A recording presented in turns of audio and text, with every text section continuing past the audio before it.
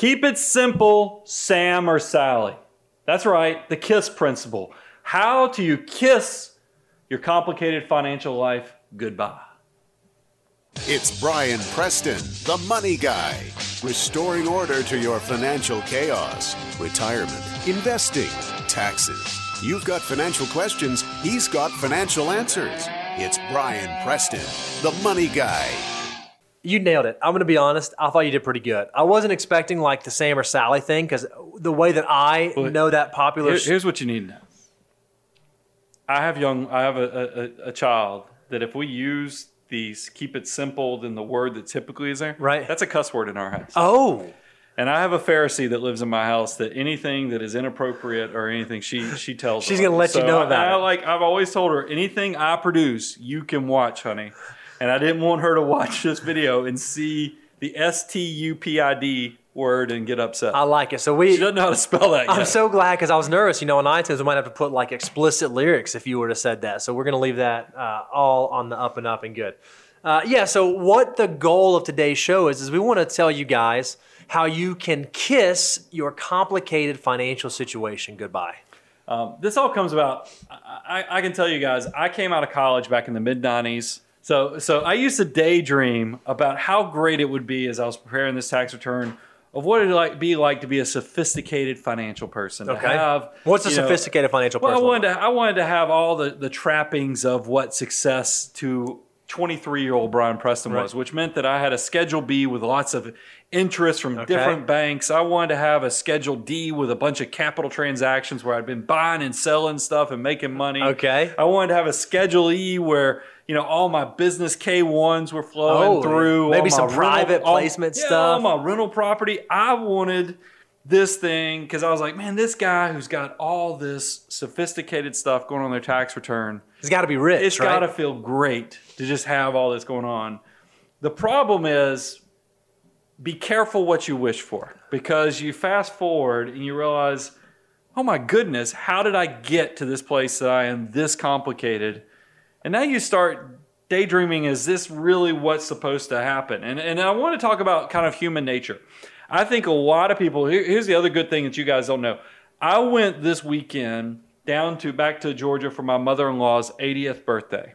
Oh, that's awesome. It was really awesome. And I took several books that I was behind on, caught up, did a ton of reading because she has a beautiful screened-in back porch under a lot of really old trees. Just an awesome thing. And I started, one of the things I've been noticing, I've been reading books for years, and especially in personal finance, motivation, all the things that we try to, tell the Money Guy family about. And what I've noticed is everything starts running together on the theme. So, in terms of like what they share and the information that are in the books. But that's so counterintuitive to the way human nature and behavior is because we're always trying to build a better mousetrap. So there's always new books coming out. There's always people trying to tell you they got a better system. But the truth of the matter is, if you want to know real good financial management, the concepts are timeless. And I got a case in point.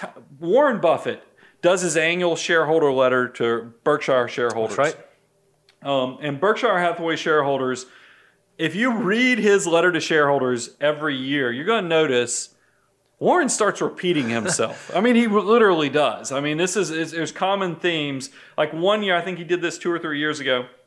He had an irrational next door neighbor farmer. He talks about a farm that he had, and he had this irrational neighbor who, what if he started throwing out prices every day? And some days the prices are way overpriced. Some days the prices are way underpriced. You could sit there and cherry pick. That's his analogy, and that's the way the stock market. He's trying to talk about how irrational in the short term the pricing is, and why you need to know intrinsic value.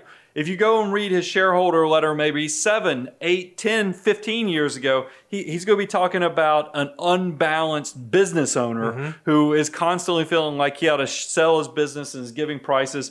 These are the same concepts. He's just packaging them in slightly different ways. He's just repackaging it in the same way, and it's because it's a timeless thing. If you know intrinsic value, if you know what something's worth, you can figure out if you should be in something or be out of something. That's right. And I started thinking about, we do the same thing, weight loss. Human nature is, And now I'm not talking about the medical conditions. Take that out because that sounds cold if you take Sure. in people who have medical. But if you just think about the condition of, I'm in my 40s now, so I've started putting on a little more weight than I'd want. It really has caused, and I think finances work in this binary fashion too. If you want to lose weight, you know it's either you have to exercise more or you have to consume less calories. Or at least eat better. Maybe not even less Yeah. calories, but you got to eat better Yeah, but foods. at the end of the day, it all comes down to how much you're putting in the machine and how That's much right. it's burning and Yep. how efficiently. So you have to either work more to get the machine all revved up. That's the exercise, Right. Or you have to put less in the machine so it doesn't gain weight. That's Right. weight loss. It's the same thing with personal finances. The personal finances, if you boil it down, are so simple in the fact that you either can make more money. Mm-hmm. Or you can spend more efficiently Yep. with what you have coming in. I mean, it really is coming down to those type of things. And that sounds so simple. And I think that we all feel like, and it's kind of like staff accountant Brian thinking that to be successful, I had to walk through these complexities so that the world would perceive me as successful. Right. I can tell you as a guy who's now, I graduated mid-90s, so I'm 23, 24 years removed from college, have a growing business, cumulative, we're getting into our, close to 35 years that's of right. experience. That is, it's a mirage. It just is not what you want because you're going to get to the age of success that you're going to go, I just want it to be easy. Mm-hmm. I'm just tired of all this complexity in my life. What can I do to boil it down? So that's kind of what we wanted to cover today was I want to give you the 3 rules to live by. This is so simple and it ties into what I was just talking about is if you live below your means, meaning that you're going to defer a portion of today so yourself tomorrow in the future could have a better life, that deferred gratification concept, you're going to be successful. If you can use debt cautiously, meaning that if you're using debt and you're not scared of the debt, you're doing it wrong. Right. That's number 2. And then number 3 is spend for value. We talk about this. This is where you want to be building memories, not buying stuff, because the stuff is not going to help you. And if you can do that, you'll know that simple is actually better. Now, talk to me. I'm a little older. What are you feeling about I'm this? sitting there thinking the same thing because I think as young people, we sit there, we look out to the people that we perceive to be wealthy, and you hear about how Warren Buffett, the example you gave, I think I read one time that like his tax return is something like 86,000 pages long. I mean, it's some like ridiculous number like that. And it reminds me, I just think about a very simple real life example. When we're young, looking out to what we think financial success, financial independence looks like, it's like the dog that's chasing the car. Eventually, the car comes to a stop sign, and you wake up, and you're the dog, and you've got the car, and you're like, well, now what do I do with it? And I feel like we talk to clients all the time that are in that situation. Their life has gotten so complicated. There are so many different parts, and now they're like, all right, I've got it. What do I do with it? And so one of the things we want to talk about is how you can get rid of some of that noise and get back to the basic. Really, those 3 things that you just laid out about spending less than you make, using debt cautiously, and then spending for value, making sure you're focusing on the thing that truly matter. And think about it, there's an entire industry of people that are trying to push products on you because they think that that's what you perceive that you need. These whole sexy deals that are out there. How often and how much of our job as personal financial planners is unspinning the heads of people who go out there and somebody supposedly is showing them the better mousetrap, the black box investment that's going to make their life better. And it's all smoke and mirrors. I mean, we have seen that with retirement products. We've seen it with strategies.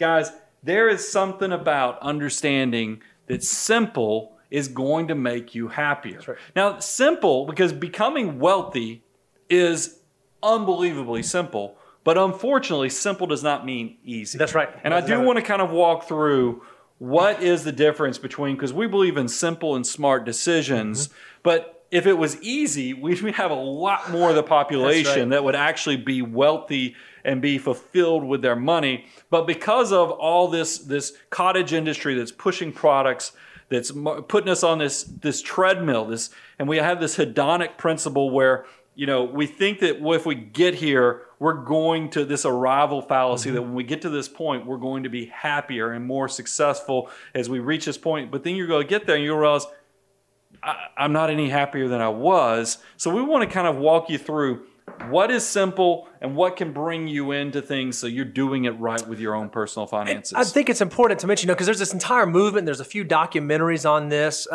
talking about minimalism, right? How do I do as little as possible? And that's not really what we're not necessarily talking about minimalism when we're talking about simplicity, because like the house that you built when you moved up here, you absolutely love this house, right? Yeah. But not all the pieces and components you would describe as simple. Is that a safe thing for me to say?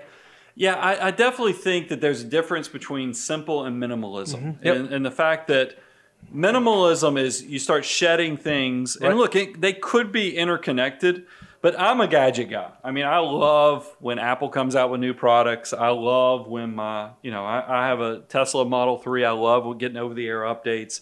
I don't know if I qualify as a minimalist. Sure, certainly but not. I do like the thought of understanding how I want every dollar to be purposeful. Mm-hmm. And I want you to, and this is a good point. I'm glad you brought this up. You, the individual, have to figure out what is that gives you purpose and what you're passionate about, and then make sure that your resources and your efforts go after that. Right. Because that's the whole, and I read a column or an article about zest, or one of my clients said, is you got to figure out that spice of life that gives you purpose and fulfillment. For me, yes, I love gadgets, but it's also writing show content for the Money Guy Show and doing these things. And that's why I think I do feel stressed out and overwhelmed sometimes, because I just have so much I want to get out. That's not minimalism. Right. That's just, being excited, passionate, but I want to simplify as many things so I can focus on what I think is important, which is creating great content, but also creating memories with the family and all the other stuff. So let's kind of jump into this. Because here's the categories we broke this into. I want to talk about how investing is simple. Whoa, okay, Brian. Now, you make me nervous when you make statements like that, because we make a living, right? One of the things that we do in our day job when we're not doing the show is we help people do financial planning and come up with strategies to reaching financial independence. And a big piece of what we're doing is investing, is helping people choose how to do their dollars. And what you're saying is, whoa, investing is simple. It's easy. It's a piece of cake. You want to know when you have complete confidence in what you do for a living is when you are willing to be not literally naked. I mean, I'm going to keep clothes on around people, but I am willing to lay bare what I believe about, from my experience of managing money with my own money as well as clients' money for going on 3 decades, is that, I mean, it really is. These principles are simple. They're easy. I don't mind you understanding it, because I think you're still going to need me for some of these other things. Right. You're going to be so successful. You're still going to want somebody looking over your shoulder, but you're not going to have to buy the private placement. You're not going to have to do the hedge fund. You're not going to have to get into venture capital and all these other crazy things that lock up your money or some complicated insurance strategy. You don't have to do this stuff. So let's kind of jump into, what do I mean when I say investing is simple? And look, Bo, I know we both. I don't want you guys to think we've always been purists and had this all figured out. I know both of us are sitting on residual accounts as memories and reminders of bad decision making. So you confess yours, and then I'll confess mine. Yeah. So when I first was thinking about getting into this industry, and I was in college, I took my very first investment course where I got to learn about stocks and bonds and mutual funds and how it all worked. And after sitting in this course for about half a semester, I was pretty much a genius. I knew how to invest. So all these folks who were out on Wall Street trying to do it, they didn't have it figured out like I did. So I went out and I bought some individual stocks because I had some insight around like some mergers between satellite radio companies and some toy companies that had a recall. I had it all figured out. So I made the decision I was going to go buy some individual stocks, and it was going to just go gangbusters. Well, I learned very quickly, because when I was buying these stocks was around 2007, 2008 time frame. Right. Maybe a good time to invest, maybe not. I learned very quickly that what I thought I knew wasn't something I actually knew. So I've actually I have 3 stocks that I bought that I still own today in very nominal amounts relative to my total portfolio. And if I can, I will never sell them, to always remind me to never think that I'm smarter than I actually am when it comes to investing. So my confession, I don't know if to blame you, because you are the schemer. If y'all didn't know, Bo is this brilliant guy who passed all 3 parts of his CFA exam, first attempt with the last one being a week before his wedding. Who does that? You know, where you schedule to take all your CFA exams and you don't have any barrier or, you know, you don't have any buffer. Right. Because if you wouldn't have passed that last one, oh, man, you're going to be married. Time was going to be limited. But so Bo, because he's educated, brilliant investment guy. And while you were doing all this, I think it was while you were doing your CFA. Oh, yeah, it definitely was. We decided we were going to start doing some option strategies. Because we were smart. Yeah. And here's the worst thing that can happen to you guys when you start doing complex strategies is to be right the first time. And we were so right the first time. So here's what we did is I just put a few $1,000 in the first time. And then we made 2 option calls. We bought some calls on one thing. We bought puts on something else. So we're betting for one thing. We're betting against something else.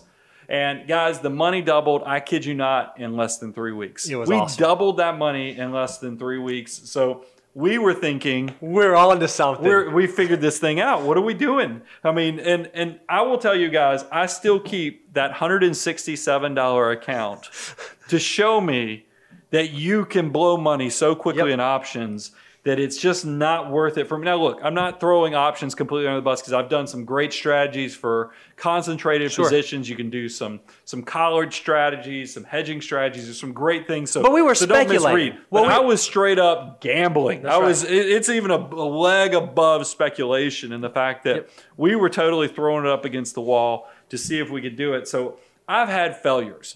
But I can tell you, after managing money for successful people as well as seeing what does and doesn't work, simple is your friend. And I want to talk about now what's important. Sure. Let's kind of transition. Here's the first thing. Number one on what's important and how to keep it simple with investments is asset location, asset allocation that reflect your age, goals, and complete risk profile. That's what's important. Yeah, I think it's so beautiful the way you said that because a lot of folks understand and hear about asset allocation. Oh, okay, I know where you're going to go. You're talking about diversification. I should have stocks and bonds. Yeah, that's part of it. That's a big piece of investing. But how you spread out your money is important, but equally as important is where you spread out your money, the types of accounts that you house and how efficient it is. Because the unfortunate truth is 2 things are certain. We always say Ben Franklin said this. I don't think he really said it. 2 things are certain: death and taxes. So you can't get out of taxes, but if you're going to pay them, you ought to try to pay as little as possible. And we always talk about this too, Brian. Tax evasion is illegal to get you arrested. Tax avoidance, highly encouraged. It's true. And the system is set up to allow you to do that. The other thing I always tell people when we're talking about just asset location, asset allocation, is understand that risk has many components. There's risk tolerance, which is, are you going to lose your mind if the world, if you start having some volatility? Yep. But then there's also what's called risk capacity. And I tell this to my cowboys and cowgirls out there, is that you could get to the age, and look, I'm an optimist, so I'm always going to be the person that, you know, I came out in the mid-90s, you came out in 2008, so you're kind of the pessimist, I'm the optimist. So I actually like having more equities than probably most people, but I do think as you get closer to the point where you're living off the assets, you got to understand what's going on with the asset allocation. Asset location, this is one of those things, because we tell people all the time when you're younger and first starting out, buy those target retirement funds where you get in the first 100,000, 200,000. But I will tell you, you're going to notice that as you get more assets, tax location means something in asset location. But keep it simple while you're young, less than 200,000. Buy a target retirement fund. Keep it simple, and you're going to be okay with that. So number 2, on how do you keep it simple and what's actually important with investing, can create a consistent savings plan. I mean, if you can put the money just automatic for the people, have the money going in every month, half your job is over. And it also makes you a contrarian and a financial mutant, because when the market's getting beaten up, you're actually saving more money. I mean, you're getting more money to work for you.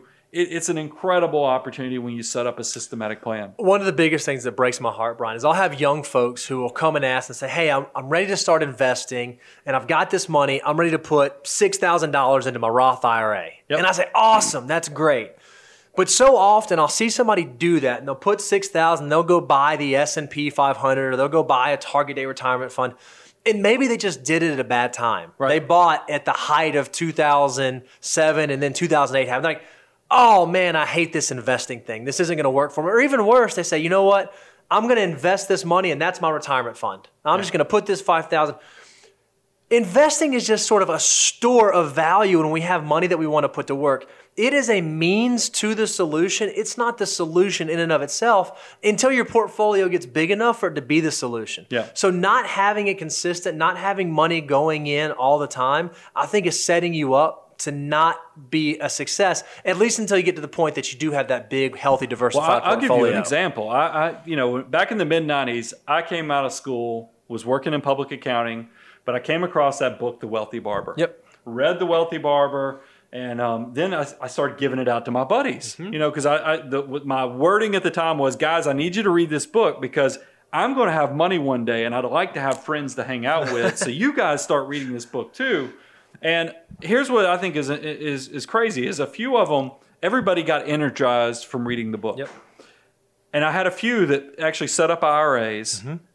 Put the money in, but that was it. And they never did because anything else. It's like you go to a conference. What happens when you leave a conference? You're ready to run through a wall. That's right. When you come back. There's a reason Tony Robbins can have people cross pits Walk of on fire. It's because you go through a conference. We could probably get you guys motivated, but if you don't create a plan of action that's going to think outside of when you get that initial motivation and excitement, it doesn't fulfill with all your desires. Right. So that's why I like consistent savings plans, is because they let you take that initial burst of energy, but it gives it a legacy. So that thing keeps working even after your excitement might die down. I have several clients, and I saw, you guys, whenever you get a free tumbler, we always have you write matt@aboundwealth.com. Matt serves as a secondary on me on one client. And every time we have a meeting, I'm like, that guy right there is wealthy because I have dragged him across building a savings plan, because he's just not wired to be a saver. Yep. But every time we had our annual meeting, I'd be like, come on. I mean, look at your income. Yep. You got to increase your annual savings. And then Lord, he's been a client for over a decade now, maybe even 15 years at this point. And he's got a great portfolio. He looks at his portfolio and he goes, how did we get here? Yeah, I mean, that's right. really, if you will do that with a consistent savings plan, it will happen for you. So save 15 to 25% of your gross income. That's simple, and that's going to be the thing that is going to change your life. You won't miss it if you structure it properly. That's right. And you can keep that and look, I understand there's some 26-year-olds watching this. They're like, 15 to 25%. Not a That chance. old guy right there is clueless on how hard my money is right now. I get it. But you can go ahead and start with maybe 5% or 7%, or at least get the match from your employer. Yep. But then when you get that next pay raise, why don't you let at least 30 to 50% of that pay raise go towards increasing your savings? And before you know it, you're going to be at 20%. You're going to be a hyper saver, and you're going to be, all your dreams are going to come true. I think that's perfectly said. The third thing, we already mentioned in investing, right? So you can control what you save. You get to control your behavior. You get to minimize your taxes. So I'm going to call that control word. You get to control your taxes. The other thing that you get to control is what you pay in expenses, what you pay in fees. And if you want to be a successful investor, you have to keep eyes on fees. So number 3, low-cost investment choices. Now, this is the part that lays us naked or bare, and the fact that I like index funds. Now, a lot of financial advisors, a lot of you guys that are working with other advisors, you go back, index funds. My guy says that, I shouldn't do index funds. I should do active management because I got somebody who's watching the stock market at all times. Here's the dirty little secret and why most financial advisors actually for themselves are buying index funds. According to Spiva, the S&P 500 for the last 5 years has outperformed 82.14% of the actively managed funds. So 8 out of 10 funds underperformed just buying the flat out index. That's exactly right. So there's a lot of people out there going, wait a minute, okay, if the 80% are getting beat by the S&P, that means there are 20% of advisors and managers, and maybe my guy is so good, he's buying that 18 to 20%. I see what you're doing there, but here's the thing. Spiva actually tracks what they call persistence. They follow these 20% of these managers that are supposedly outperforming to see what percentage of them continue to outperform on a year-over-year basis. Listen to this stat. According to their research, only 0.91%, so that's less than 1%, less than 1%. of large cap and no mid cap or small cap funds managed to remain in the top quartile at the end of the 5-year measured period. So if you were good enough and you could select 2 out of the 10 that might have done it in a 1-year period, you'd have to select 1 out of 100 that could do it inside of a 5-year period, or less than 1 of 100. It's impossible. Not going to happen. And here's the other dirty little secret that managers don't like to tell you. If you have taxable money, meaning taxable account, and so any dividends, interest, capital gains is going to be taxable to you, index funds, because they have very low turnover rates. Because think about, when does a new fund get put in? When does a new stock come into an index fund? It's when they turn over the index fund, where they kick off the Xerox and then they bring on the Google or whatever. You know, I'm just using very simple examples. That's the only turnover. So there's very few taxable distributions that occur in index funds. So a lot of wins in that. I know that lays bare because a lot of financial advisors are still pushing managed products, and managed products with big commissions of 3 to 5% on those A shares. I think there's a better alternative. So I just want simple is buying those low-cost investment options. Like I said, if you're less than $200,000, maybe even look at those target retirement funds. That's a great solution. Great options out there. Number 4, understand your investments. Now, this one I think is so funny, Brian, because I would say that one of the things, again, what we do for a living, we get to help folks make wise financial decisions. A lot of what we do is folks will come to us and they've had some success. Maybe they're successful in a different field in their career, and they've been sold something or they've bought something, they've participated in something. And they come to us and they say, I don't know what this is. I have no idea what I've bought. I have no idea why I have this. And so what we try to do is we try to make the complex simple and break it down. But the question we always have to ask them when we talk to them is, okay, well, why'd you buy this in the first place? And you know what the answer we most often get is? What? I don't know. I don't know. It sounded good. So that's what I think. If really, you just heard me telling you that index funds are going to be your friend. Why buy some complicated strategy? I will tell you, coming from a public accounting background, I have CPA friends that come to me with all kind of schemes. I use the word schemes appropriately.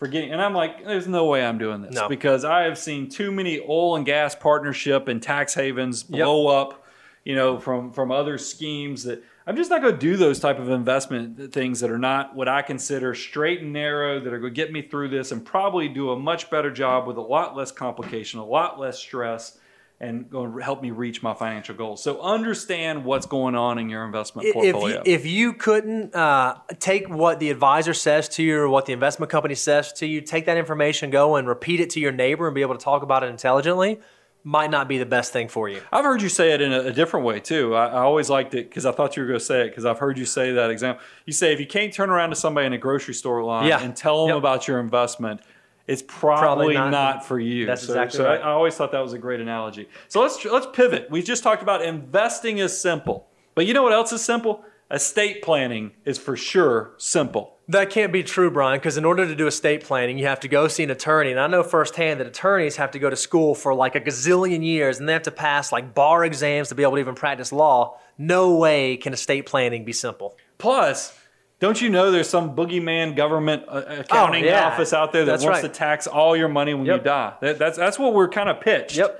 The world has changed, guys. When I first came out of college and started managing, working in public accounting and then managing money, the estate exemption was around $600,000.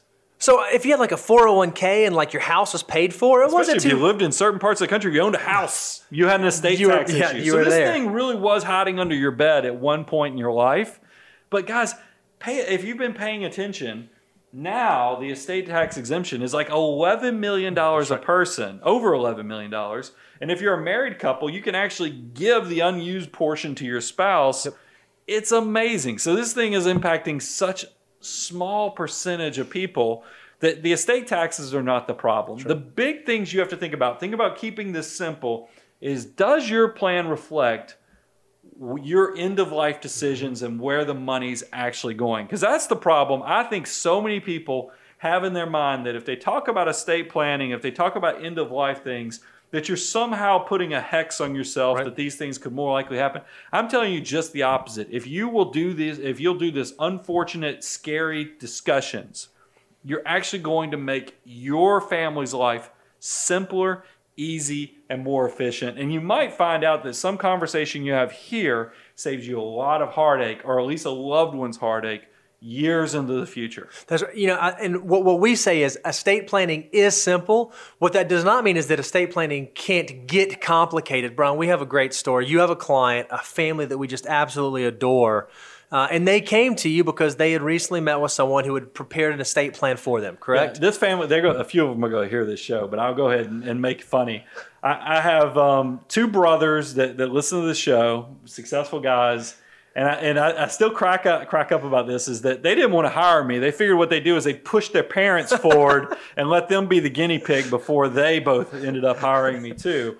But so I thought that was very noble that they pushed the parents, the family patriarchs forward to make sure that we were good and who we said we were. But in full disclosure, I will tell you that the parents, very successful in their own right, got a hold of a seminar attorney that I didn't love some of the suggestions that were put out. I mean, it was some very complex, supposedly to keep your asset protection and avoiding things.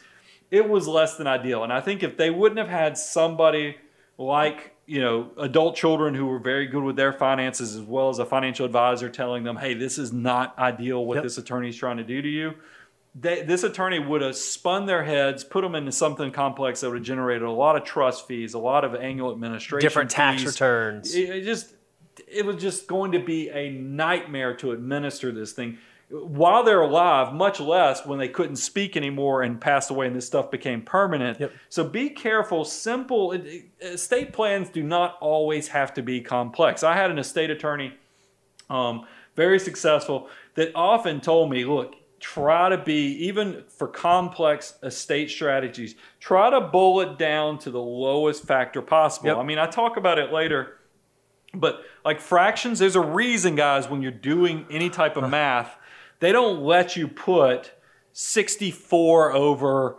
82. 82. You've got to boil the fraction down to the lowest number. You can do the same thing with your estate plan. There's no reason to create unneeded trust and other things. Right. So keep it as simple as you possibly can. And I even give this advice because a lot of folks think, oh, well, I'll do the estate planning when I get to that stage. We think that, who should have an estate plan in place? It's anybody who either has stuff that you want to have a certain thing happen to when you pass away, or people that you want to have taken care of if you're not here. And so just like we give you the order of operations, we have a financial show where we talk about how you should prioritize your dollars. We even think there's an estate planning order of operations you can think about. Just starting out, very simple. If you just have things that you want to go certain places. Yeah, sentimental stuff. Do something as simple as write it down. Get on your computer, type up, I want the grandfather clock to go to this kid, and I want this to go here, and I want this. Do that, print it out, sign your name, and put it somewhere. That's an estate plan. It doesn't have to be notarized and all this stuff. It's just something simple that states what your wishes are. Well, then, say maybe you graduate past that and you have slightly more complex, or you want to have something a little more official. There are websites and services where you can go out there and for $199, you can go do your own estate plan. And you can print out a template and do some boilerplate. And then once you get past that stage, maybe you have children entering into the equation, or you start to have larger assets or more complex assets, then you can graduate to actually going to see an attorney that can draft a real document for you and actually have an estate plan customized for your specific situation. Yeah, so you can start slowly, ease into the shallow end, but by the time you get to the deep end of having assets and complexity, you'll have a partner that can help you with it, with an estate attorney. But there's no reason this has to be complex for just the sake of being complex. Let's talk about what's important, because we had three ideas here that we wanted to make sure we shared with you. Number one, beneficiary designations. This one, we've had projects. We're actually working on it right now. We have, as Bo told you, sitting in the other room, we have the inaugural class of Abound Wealth interns. That's right. We're hoping this will be a running legacy where every year we bring on more interns.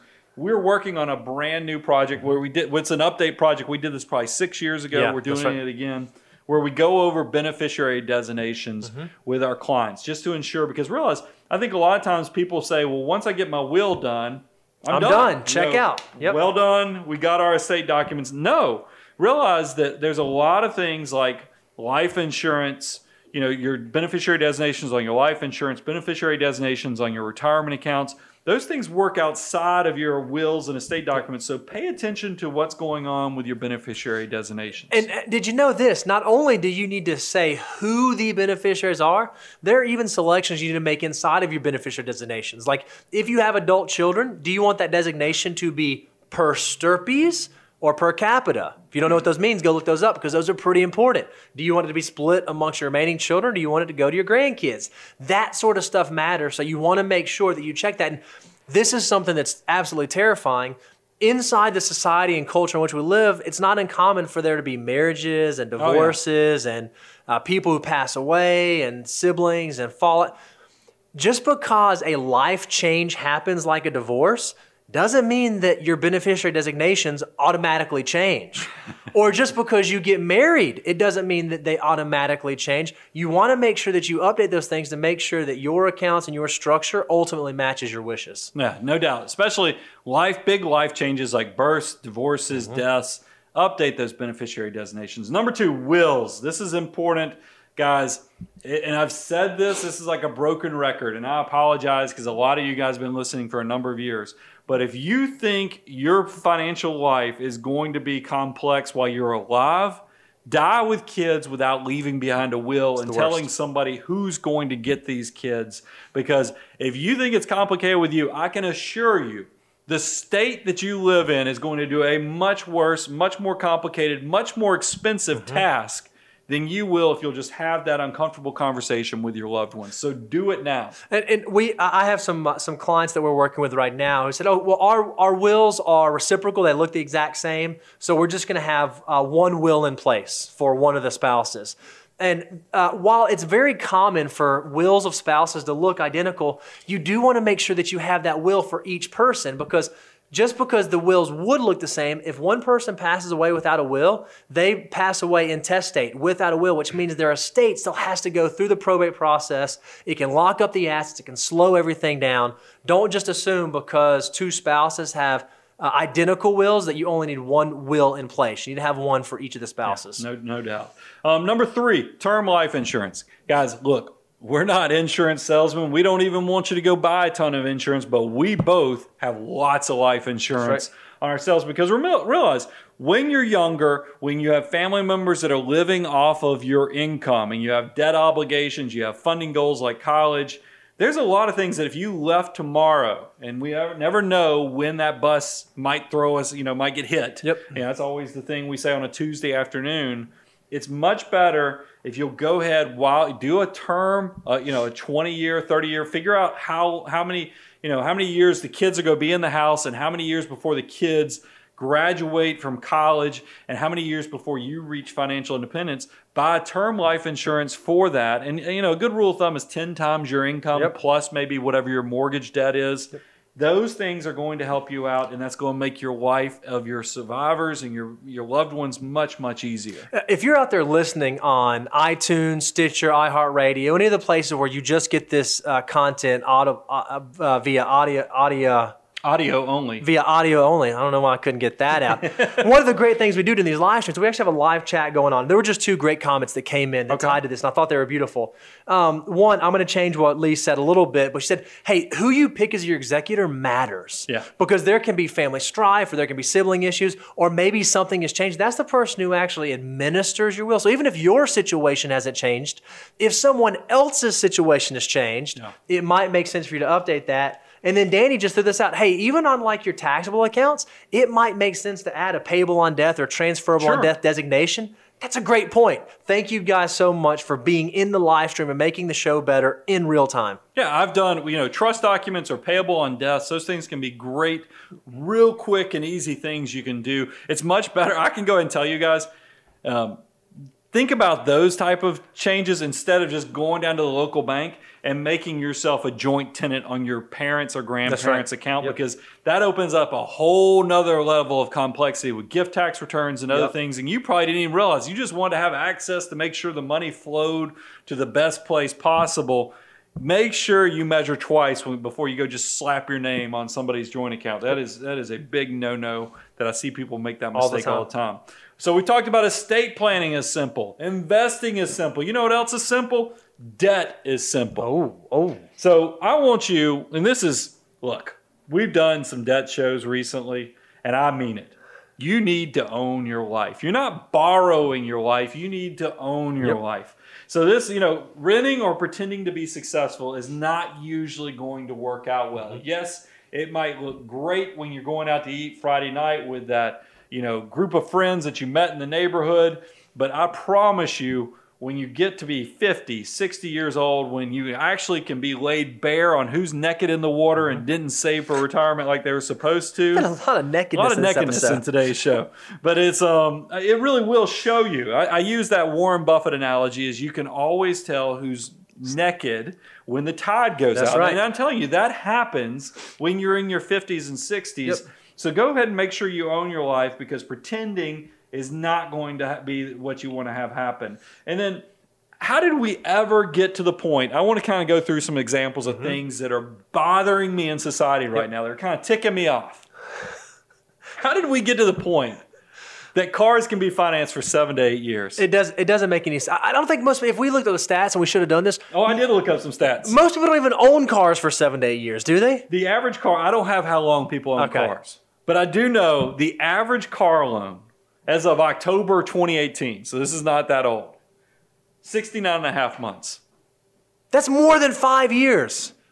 That's unbelievable. And by the way, I don't know if you guys know this, but there are like two types of assets. There are appreciable assets that get more valuable over time, and then there are depreciable assets that get less valuable over time. You know what an automobile is?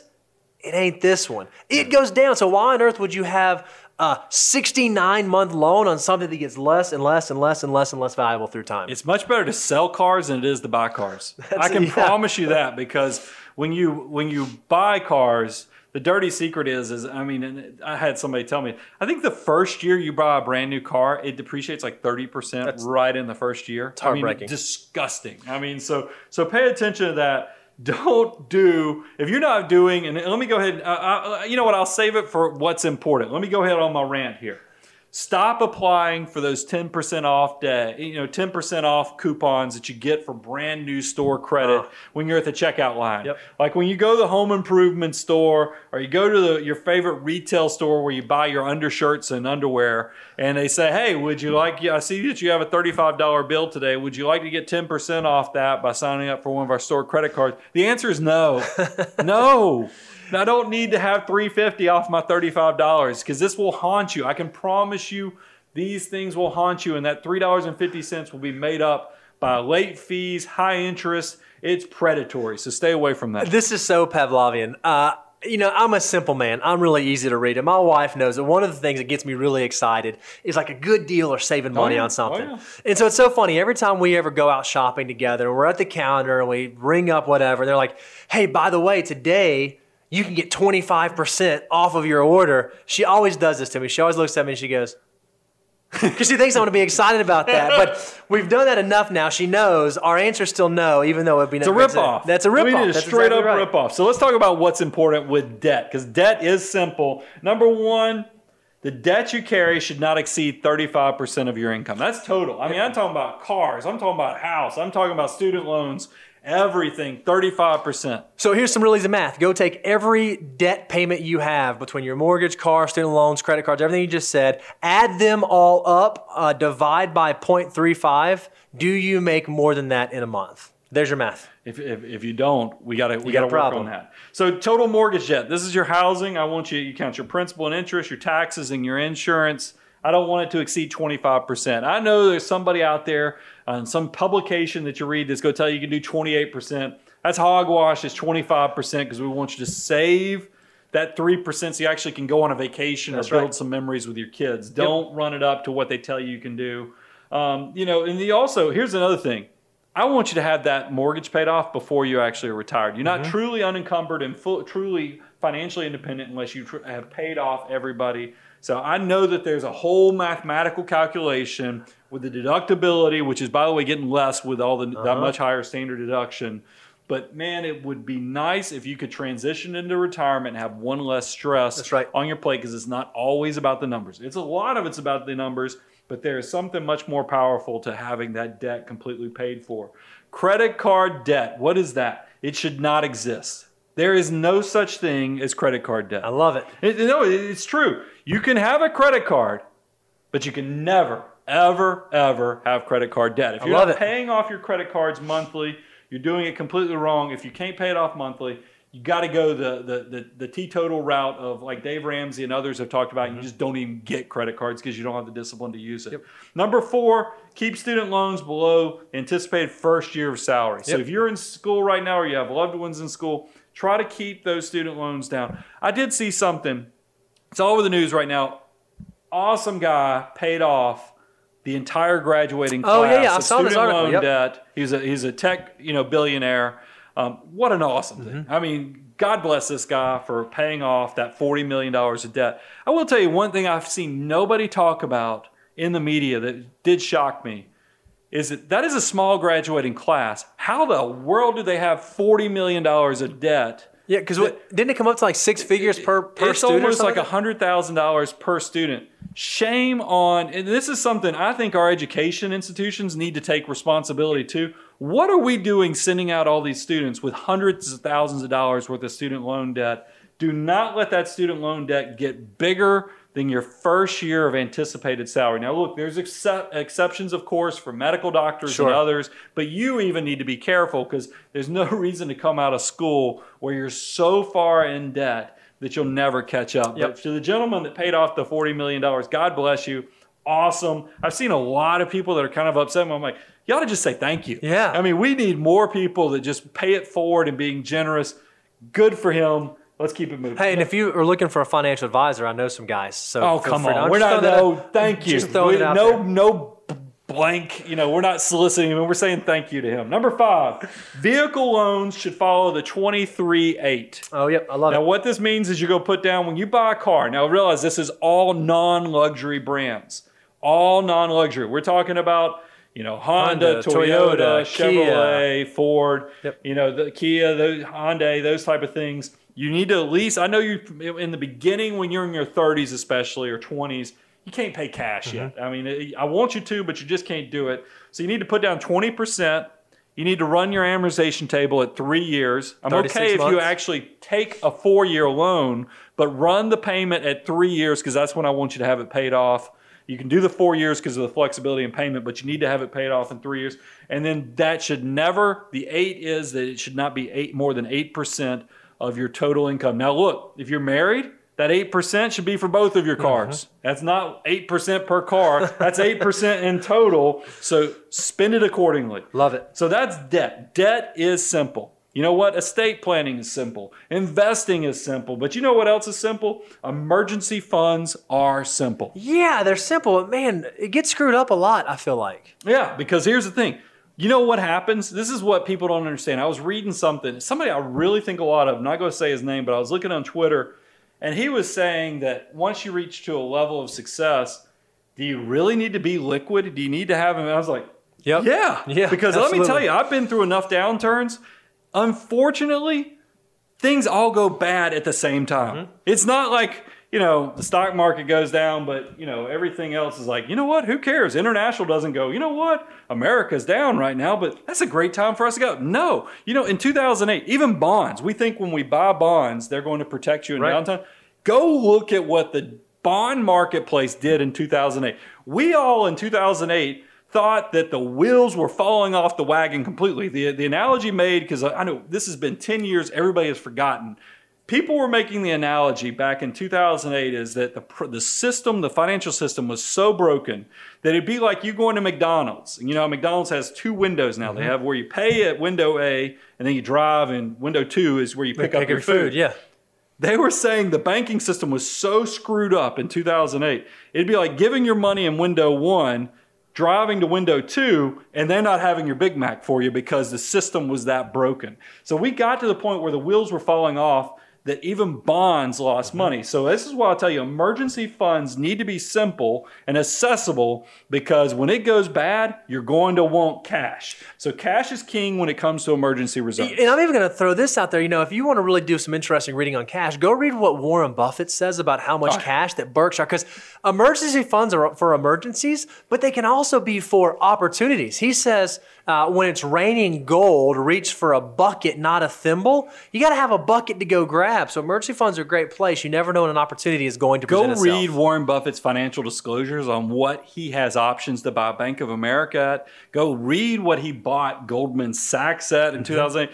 Cash is king also for going up there and picking things apart when their intrinsic value is so above what you're buying at.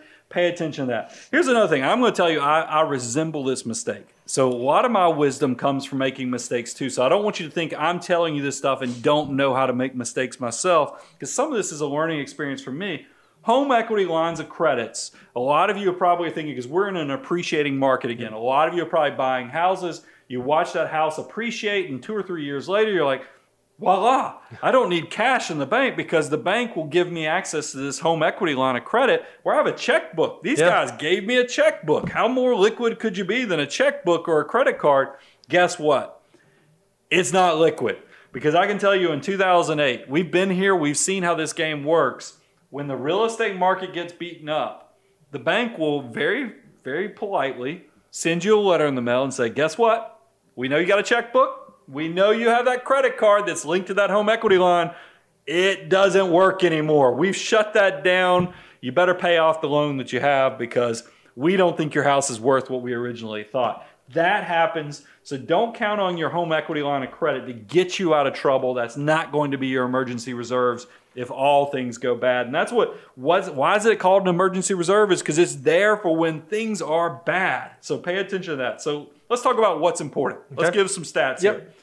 What do you think the first threshold is? What's the average person who's out there working, Bo, that's not retired? How much cash and emergency reserves should they have on hand? Your goal should be somewhere, depending on your job, depending on your status, somewhere between 3 to 6 months of your expenses. So go figure out what it costs for you to run your household. That's rent, mortgage, utilities, groceries, eating out, deductibles, fill in the blank. Whatever you spend on a monthly basis, you need to have in pure liquid emergency savings 3 to 6 months. That's a great advice. And look, if you're trying to figure out, am I 3 months, am I 6 months, really depends on how long you think you'll be unemployed. If you're in a career path where, like when I was in public accounting, I probably could have been 3 months. I'd have been fine. But if you're more specialized in some of the tech fields and other things, you might need 6 months. So it's how long it's going to take you to replace that income if the rug got ripped out from underneath you.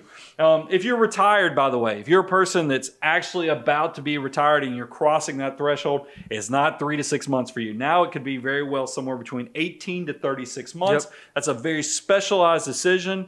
I can't give you specifics on that, but it very well know it could be 18. That's a year and a half to 3 years. The reason is because you don't want to have to go sell something that's getting its teeth kicked in when you're making that threshold into retirement, because you never know. Nobody, no matter what they tell you, knows what the stock market's going to do next year. So you want to go ahead and make sure you bulletproof yourself as much as possible.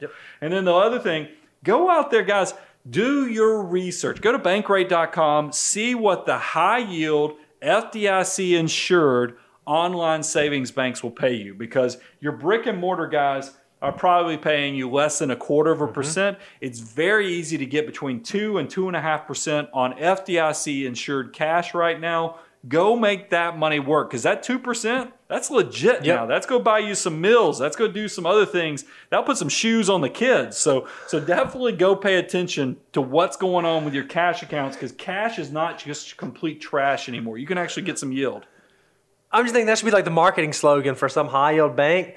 This will put some shoes on your kids. No, it's true. I mean, and we've all been in points. That's what emergency funds are simple. I'm just telling you, this money, you need to think about every dollar. What can it be doing for you? Because this is your army of dollar bills. I want every dollar to have a purpose, and I want it to be as responsible and efficient and functional and successful. Because you know what happens? When this dollar is working good, this dollar is working good, they start stacking on top of each other. Before you know it, you are at the level that you want to be with financial independence, and you're successful. So, simple. May not be sexy.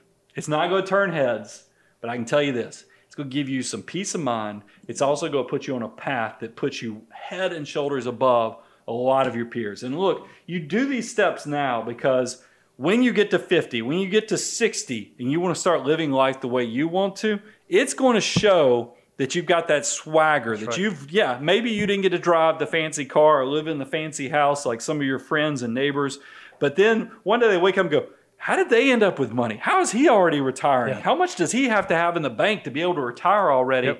It's because you made these simple decisions at the right time. That's right. Bo, what do we do for a day job? Yeah, if you are someone out there like, man, I love what these guys say. I love what I'm hearing. I feel like I think about money the same way, but man, I could use some help. My life has gotten complicated. I'd love to simplify it, or maybe it's just gotten past the point where I feel comfortable. Every day we try to help people make really good financial decisions. I think, and I'm a little biased on this, I think we have the best financial planning team in the world with our advisors here. So if you're curious about taking it to the next level, if you've either run out of time to do it yourself, reached a level of complexity where you're nervous about doing it, or the gravity of your decisions is just so big, you really want to make sure that you don't screw it up and you have a second set of eyes, we would love to hear from you. Go out to moneyguy.com. You can contact us. Go to Abound Wealth. You can contact us. And we just appreciate you letting us be here to share the good news of sound financial management. Becoming wealthy, the concepts are simple, but somehow it's just not easy. The journey is not easy. Guys, thank you for tuning in to the Money Guy Show and becoming part of the Money Guy family. We're going to help you continue to make these great decisions, complete the abundance cycle where we just come, you give you all the free advice. We love on you. You're going to learn, apply, and grow those assets until one day this is going to be who you talk to at Abound Wealth. So reach out to us, moneyguy.com. Also, don't forget, subscribe and put the notification. Hit the bell, ring the bell just like you were at your favorite fast food joint as you're walking out, because we want you to get the notifications and become a subscriber on YouTube. And then go to our website, moneyguy.com, type in your email address and zip code, because at some point in the next 18 months, we do want to start doing some road trips and other things. We'd love to know where you are. And look, we do some deliverables from time to time. We like to keep you in the loop. So go check that out, moneyguy.com. I'm your host, Brian Preston. Mr. Bo Hansen. We'll be back soon. The Money Guy podcast is hosted by Brian Preston. Brian Preston is a principal with Abound Wealth Management. Abound Wealth Management is a registered investment advisory firm regulated by the Security and Exchange Commission in accordance and compliance with the securities laws and regulations. Abound Wealth Management does not render or offer to render personalized investment or tax advice through the Money Guy podcast. The information provided is for informational purposes only and does not constitute financial, tax, investment, or legal advice.